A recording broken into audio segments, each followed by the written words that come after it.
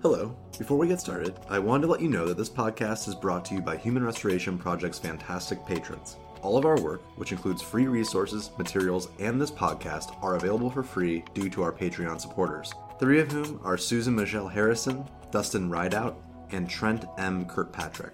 Thank you for your ongoing support. You can learn more about the Human Restoration Project on our website, humanrestorationproject.org, or find us on Twitter, Instagram, or Facebook.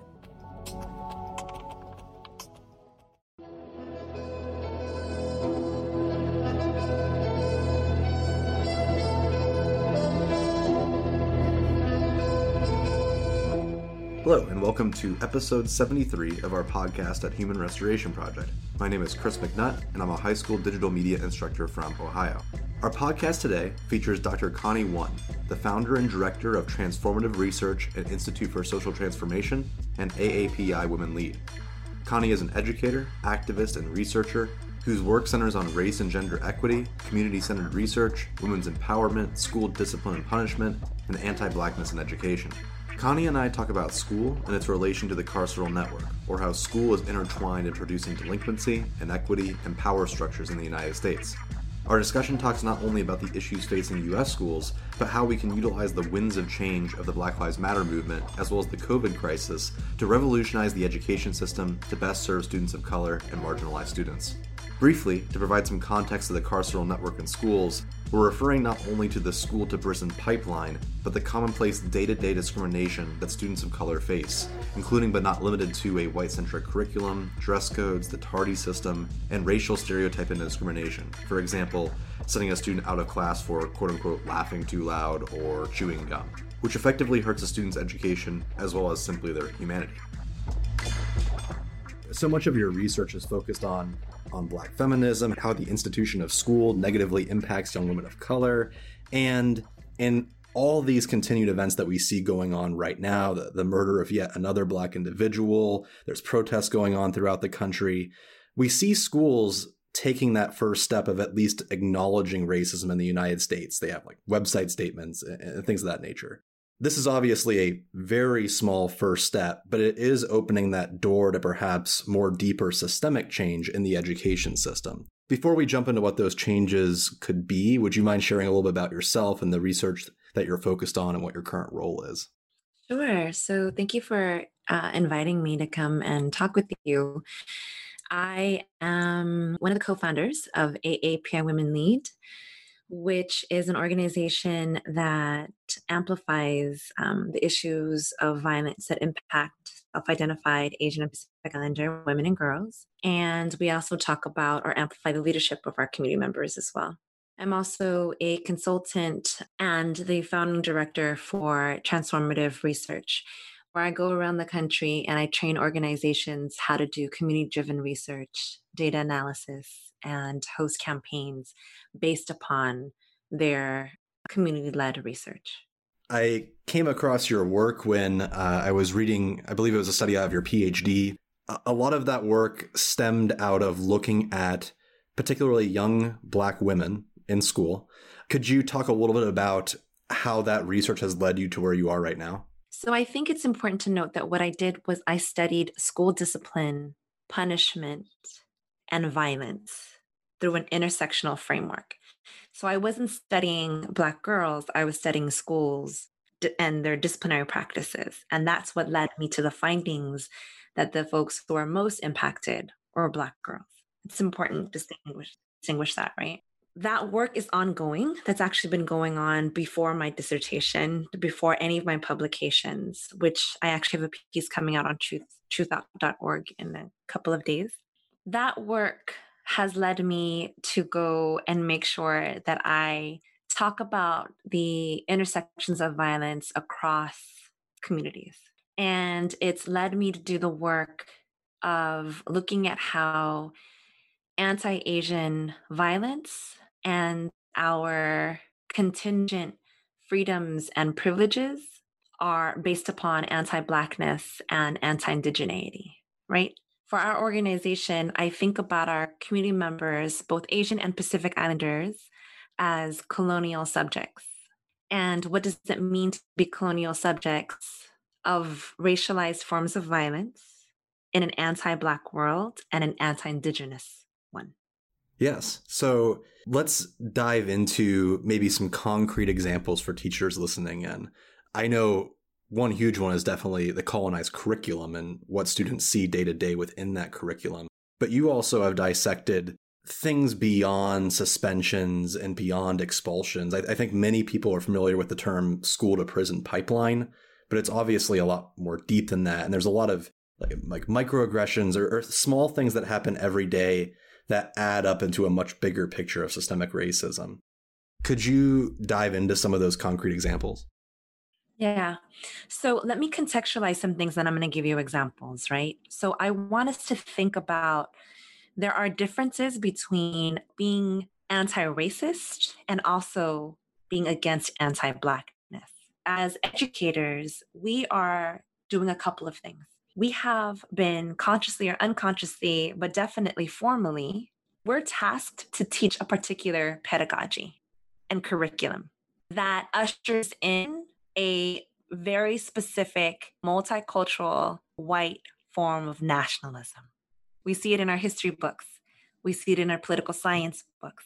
We see it in our English classes. We see it all across our disciplines and subject matters that there is a specific culture and narrative we're ushering in. And it's very multicultural, white, nationalist. Very rarely are we learning about Black liberation movements. Very rarely do we learn about the depth and breadth of an anti-Black chattel slavery condition, let alone its history. Very rarely do we talk about the breadth and depth of the anti-Indigenous genocidal project that still exists today. That's not a part of our curriculum. In history, poli-sci, English classes, that's not what we're teaching. We very rarely do we talk about the United States colonial projects beyond the United States. We don't talk about the breadth of the war in Vietnam, what happened in Laos, what happened in Cambodia, right? Or the Philippines, or Guam, or Hawaii, or Samoa. We don't know these histories. Even when we say the US history or United States, we may talk about Hawaii, but we're not talking about Hawaii as an occupied territory by which Native Hawaiians will vehemently remind you. We don't talk about US states, we don't talk about its territories. Those are occupied lands. That's not in our history, political science, in any of our courses for the most part. So that's what I mean when I say that we have a particular set of values that we're teaching and a particular recollection of this country. So then that's a part of the informal ways that we produce white supremacy. And now we have an increasingly diverse population that we're teaching it to. And a lot of these like multicultural populations, they don't remember their histories. They don't remember how they got here, but we're continuously teaching them how to be good citizens. We're teaching them, how to be really good at STEM without a context by which they're supposed to be really good scientists and mathematicians to continue ushering in this project without context. So those are kind of the day-to-day informal practices of multicultural white nationalist project, right? So then when we talk about discipline, the other hand, right, we have the soft ways of disciplining, and then we also have these more stringent, rigid ways of disciplining and punishing young people. So people talk about the school to prison pipeline, as you referenced. There are many of us who talk about it, schools and prisons as a continuum. And we talk about them as a school to prison continuum under a carceral state, by which, while everyone is subject to surveillance and policing, there are certain populations that are being targeted for premature death and or enclosure or political and social debilitation. That happens through the punitive projects or the punitive policies of suspensions and expulsions, where we see that most of the young people impacted have been Black, Latinx, and Indigenous. So then, we started kind of contending against, these punitive practices, like how dare we suspend these kids? How dare we expel them? How dare we bring in the police to arrest them and punish them, right? That's definite. Yes, stop it.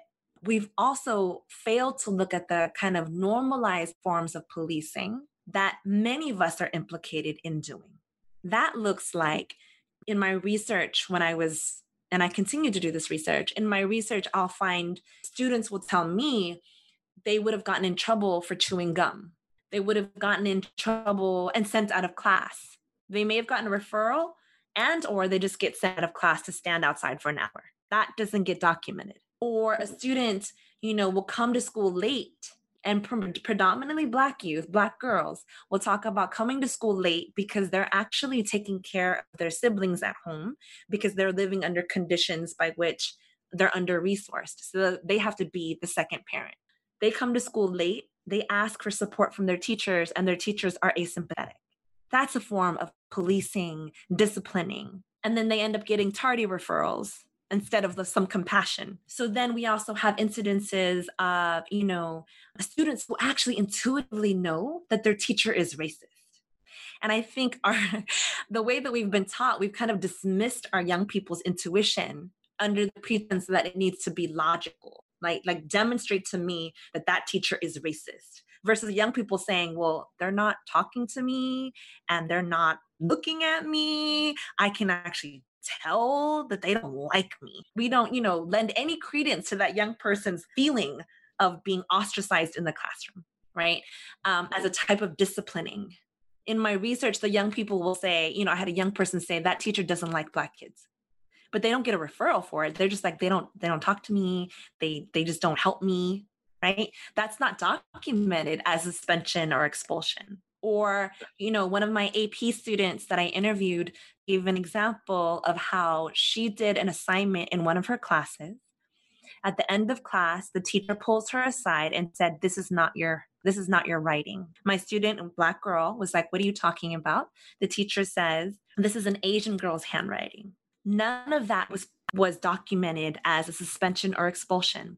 Instead, she sends the student to the principal's office with her assignment, and the principal has that girl in real time start writing to compare whether or not that was her writing. These forms of disciplining and policing and punishment are not documented. It's an everyday ritual that the young kids experience. And so that student that I was talking to felt so marginalized, if not attacked in the classroom. She's literally shut down. She wasn't going to drop out of school, right? She's going to stay in school. She's an AP student, but she feels tortured in the school. I'm giving you a handful of examples by which a lot of the young people I spoke to in my research talked about anti-Blackness as a part of the culture they were living in, beyond the referrals, suspensions, and arrests. They're much more mundane and everyday than we are archiving. As you share those stories, I mean, it's sad. Like, it makes me feel so bad that these students every day are being, in a way, forced to go to a place where they're not being accepted, where they don't see themselves, where there's not even a form of empowerment for them to share their voice, usually on a day-to-day basis. As you're diving into, first off, the curriculum side of things, it's sad that so many teachers have used the standards as they're written as a way to whitewash history. Because it is possible to integrate more perspectives, even what would be seen as a more critical perspective to the United States, and still teach the standards, because there's tons of resources like Teaching Tolerance and Zinn Ed Project and all the different variety of materials that one could use. But it's not explicitly said you should use these materials. It's more of like sadly, an above and beyond type thing. In the same way, too, with like math and science, which are also incredibly white-centric, where, for example, in math, people are not recognizing in anywhere from like East and Southwest Asia and like the roots of the golden age of mathematics and all these different things. Then building into that, the point about discipline, I wonder, with the wave of the Black Lives Matter protests, with what's going on in the news, do you see any systemic reform or anyone actually looking at how this movement could impact how teachers and schools see discipline within the classroom and how they deal with systemic racism? So I was on a panel for Partnership LA, which is a group here in California. I bring them up because we asked the question about the relationship between education and racial justice. And I referenced an organization called Teachers for Social Justice, which is a national organization working for social justice. There's a group called our Education for Liberation. So there are people who are doing this work to make schools more accountable to students of color. And then there's curriculum on Black Lives Matter in schools.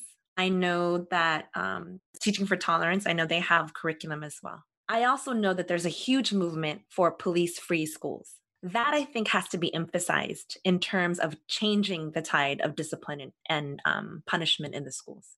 Police-free schools. That is in tandem with the defund police movement, an abolish police movement that's taking place right now. And that's being led by organizations like Movement for Black Lives, organizations like Black Visions Collective, who led what's going on in Minnesota. These Black-led organizations have drawn upon decades of organizing in order to hold schools accountable by asking them or demanding for them to remove police from schools, to redistribute those funds towards restorative justice, transformative justice in the schools. There's a huge movement around that. Now, what I am going to say is that I would love for us to use this moment to make schools, if we do it correctly, we are schools and an educational system that centers racial justice and demands an end to anti-Blackness. If we do it correctly, it's not infusing anti-racist curriculum into the schools.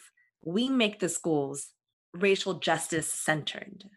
The entire educational system, right, would be working to upend anti-Blackness, to upend colonial projects. What would it look like if all of our curriculum and practices were working to end anti-Blackness, we're working to end colonization, not just to infuse it, but those become our practices? What if it was, our curriculum and our practices were to end white supremacy, not to infuse anti-white supremacist pedagogy, but that those were our standards? How would the lessons and the curriculum be working to end these things? Abolitionists, including myself, who've been, we've been police prison abolitionists for decades. What we're asking for is not only the end of these things, but to create an entirely different world where we get to rely on each other. We get to take care of each other. We get to center our young people's livelihoods and not just try to get them through the next day, which I know as a former school teacher, most of our days kind of feel like that. And when it comes to that systemic change, I think of things, I don't understand why they're such a big deal, but I know that schools take them so seriously and they disproportionately target people of color, for example, like dress codes or how tardy policies are handled.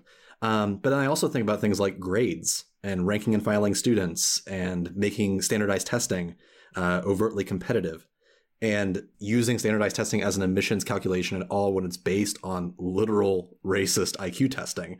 All these different things that have, sadly, rich histories of white imperialism. And we know these things, but yet we continue to use them. As a teacher myself, and I imagine that I'm listening into this conversation, it can feel very overwhelming because we're talking about dismantling a system in the United States that's been going on for hundreds and hundreds of years. What recommendations would you have for a teacher on their own without any systemic support, without what would they even do? Where would they start? So I think one is listening to, your podcast would probably be helpful. I also think it's a couple of things. One is that everyone who isn't already doing the research and the work, you want to be able to study and genuinely understand the foundation of this country.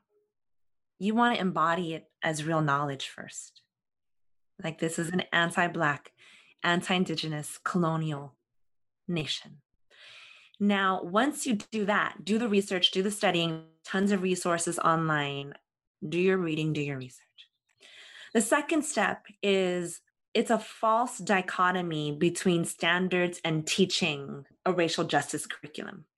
It's a false dichotomy. You can still teach content that is racial justice based, and in fact probably produce the standards faster, if not better. If you had our young people reading the history of genocide here, I'm pretty sure they'd be like, oh man, that's crazy. Could I read some more? Because you know what I mean? Like that would entice me, right?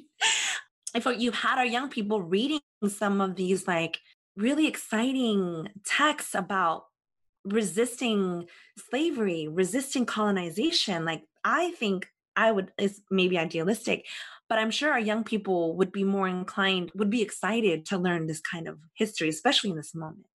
I taught history for years, and students always would say, whenever we were talking about, for example, like the Filipino-American War, or about even like the war in Syria, things that are going on right now, the class was consistently seen as like, wow, this is like the coolest class ever, even though it's hyper depressing. And everything we talk about is so sad and morbid, really, because sadly, United States history is steeped in, there's very few points in United States history where you can go like, oh yeah, they were a good person. It's always either a shade of gray or something nefarious is going on behind the scenes. And you're like, oh, this is why we're at the way that we are today.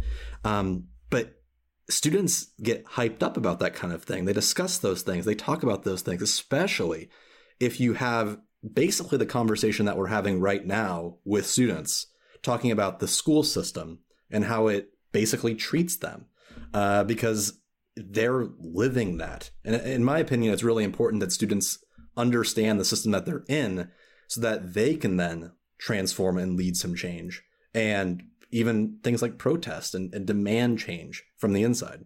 I love that, right? So I love that we're studying the history. We're teaching the history. So those are two steps, right? We study it, we teach it, infuse it in our curriculum. I think it's also, you're saying that it inspires young people to be critical thinkers and to act upon that, right? So we change our curriculum to include more racial justice centered content. And then the other part to that, if your subject matter doesn't allow for that, you also teach you diversify the content. I have a school teacher that I know and care about in my family who's a 3rd, 4th grade teacher.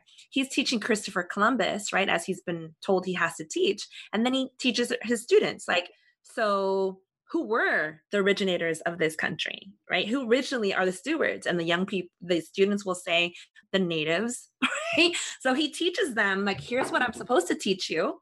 I've taught it to you. Now here's another set of history. So I want you to compare, and you tell us, you get to decide. You can also teach them other vantage points if you're not going to center it, right? Because you feel constricted, even though I think you have the freedom to change it, but nonetheless.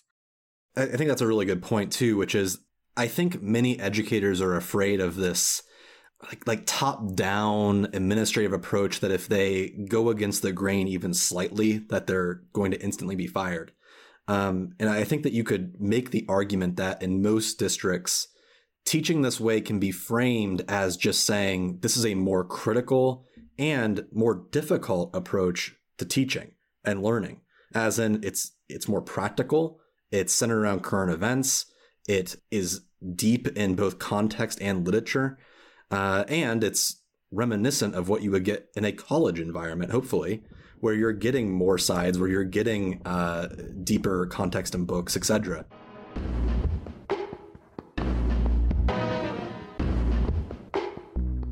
I hope you're enjoying our podcast so far. If you like what you hear and want to dive deeper into progressive education, I highly encourage you to visit us at humanrestorationproject.org. There you'll find a range of free materials, research, writings, and more to help transform schools towards human-centered practices. Plus, you'll find ways to support us through donations, a Patreon subscription, and merchandise. We appreciate your support. Now back to the podcast. Thank you again for listening to Human Restoration Project's podcast. I hope that this conversation leaves you inspired and ready to push the progressive envelope of education. You can learn more about progressive education, support our cause, and stay tuned to this podcast and other updates on our website at humanrestorationproject.org.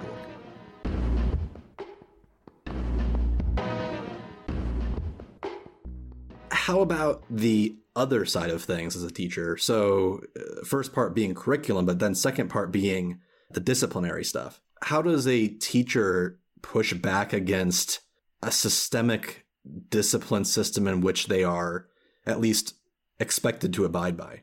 I'm not sure that people, what it means to be expected to abide by it. Like, for example, let's do like an easy one, like dress code. If you are not policing dress code in your room, you're going to get reprimanded for not doing so. Or if a student is being loud, like laughing loudly, and it disturbs someone in another classroom and they're not being assigned like a warning, and you're just saying, hey, like, can you be a little bit quieter because they can't learn it? Like, you're just not being humane about it. And it disturbs someone else. Someone might say like, hey, like, you should be disciplining, quote unquote, them. All these like minor things that are kind of upheld by the school system, but sadly are written into handbooks. It's such a great question. And I'm going to say two things. I think they're just going to have to resist. You're going to have to do and be brave and bold enough to really be about what your students need, right? So for instance, if you're a young person, I remember when I was teaching my students, at some point I taught at a continuation school, which is an alternative school, right? Kids have discipline records. And I remember my students coming in and being loud or acting out. The two things I remember thinking is, one, I wanted the context. So I learned my students. I learned about their lives. And it was then that I could understand, one, maybe I'm being really sensitive around the volume, right? Maybe I'm the one, right? Maybe I'm potentially the problem. Like maybe I'm the disrespectful one versus always thinking it's the young person that's being disrespectful. So I check myself and my own barometer around privilege, or my own barometer around cultural sensitivity, or whatever that means, my barometer. Then I also think, what's the content of my young person's lives? I would find out a lot of things: exposure to premature death, the amount of responsibilities they had to experience, the intergenerational trauma. All of that is to not pathologize the young person, but to really think about the systems that have made it very challenging for them to be, so much more focused on the kind of curriculum that you want them to be focused on. And then I want you to think about potentially how oppressive the environment really is, and how much when you were younger, did you really like school that much? Like, I really want us to be honest about that, right? For me, I have a PhD from Berkeley, which is like one of the top tier, universities. But I have to admit to people, I genuinely hate school. 100%. I do not like school from second grade past my doctorate. And I have had to go through so much therapy in order to get through it. I say that because sometimes we have to honor the fact that a lot of the young people feel like they're just clocking time. So how do you create a condition by which our young people are not feeling like this is just prison? I'm of the mindset that the best teachers are those that hated school. Deborah Meyer, like the famous progressive school advocate, said that she intentionally hired people that didn't do well in school or admitted that they were apathetic. It sucks for the most part, especially if you are in like a high capacity, like 2,000, 3,000 person plus school where you're just treated like a number, and everything's controlled from like when you can use the bathroom to what you learn about at every given moment of time. It's not a good experience, and many students are just waiting for 2:30, 3:30 to roll around so they can go do the things that they want to do, which is sad because there's so much opportunity. On the other hand, if we were doing things right, I highly doubt the world would look like it does today, where there are so many problems. And even though there's inklings of them getting better, the majority of people still aren't voting. You still have issues with racial insensitivity, especially in rural areas and suburban areas where educators are less prone potentially to talking about it, at least in my experience. There's a lot going on. I like that point that you made surrounding, if teachers go out and read and they understand the deep, dark history of the United States and their role in it within that system, that will allow them then to, every single time that they're presented with the situation, to really reflect on what exactly they're saying and doing, and if they're upholding that system or if they're changing the status quo. I love that summary. That's a perfect summary. It's when you know what this nation state continues to do, especially under this context, all the violence that we're witnessing, and you want to think about the deaths from COVID as a part of the violence. Like, who's dying? And how did it come to be that people are dying with these health disparities and access to healthcare? What are you upholding? When you're teaching, what are you teaching, and what are you teaching them for? Are you teaching them to reproduce what has caused us to live under this crisis, right? Or are you teaching them to upend this crisis? Are you teaching them to end the crisis that we live under, to create a different world? Because, a good colleague of mine, she's a psychologist. She goes by Dr. Jen, huge following on Instagram, brilliant. She says, like, what kind of future do you want to create? When people say this is how it's been for hundreds of years, like you alluded, what do you want for hundreds of years later? And this is the moment to decide upon that. Do you want this to continue? Because if this is what you want to do, then we know, be clear about it. Be clear about that. I feel like I talked to you for a very long time about this, but I also don't want to eat up too much of your time. So, Connie, is there any other point that we haven't discussed yet that you really want to make sure that everyone hears? I want people to be bold. This period speaks to how much change is overdue. By that, when you're talking about the police violence, the high rates of incarceration, the people dying, I think we have to be bold enough to create an entirely different world. Be bold enough to stand up against what it is we've known, because lives are on the line, and they have been. This country has been built upon so much violence. It cannot continue. And people have to be honest about that and be bold enough to put themselves on the line for change. I just want to say the second point is that people are attacking, rightfully not attacking, but people are seeing the police as these agents of violence. But our educational system also makes all that violence possible. We're the other hand of it. So we have a role in the abolition of that violence. Yeah, that's a perfect final line if I ever heard one. And I'm with you. I love that idea of teaching as a revolutionary, or teaching for protest, as a form of protest. To me, that's empowering. That's like what makes the job worth doing. You're doing social good in the world. Like that's the whole reason why you sign up to do it. I don't understand why that wouldn't be appealing to someone, because the opposing side would be, I go into school to teach algebra 1. It's like, oh, cool. Like I just couldn't imagine that being inspiring, but I don't know. That's why people need to listen.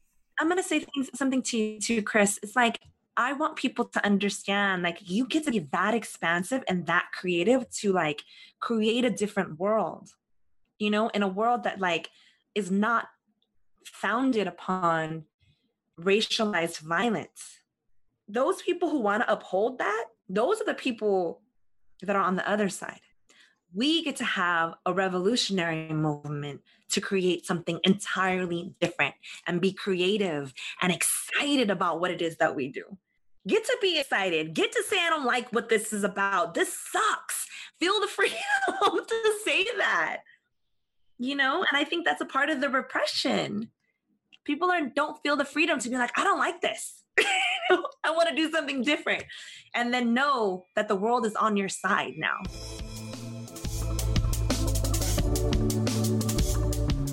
Thank you again for listening to Human Restoration Project's podcast. I hope that this conversation leaves you inspired and ready to push the progressive envelope of education. You can learn more about progressive education, support our cause, and stay tuned to this podcast and other updates on our website at humanrestorationproject.org.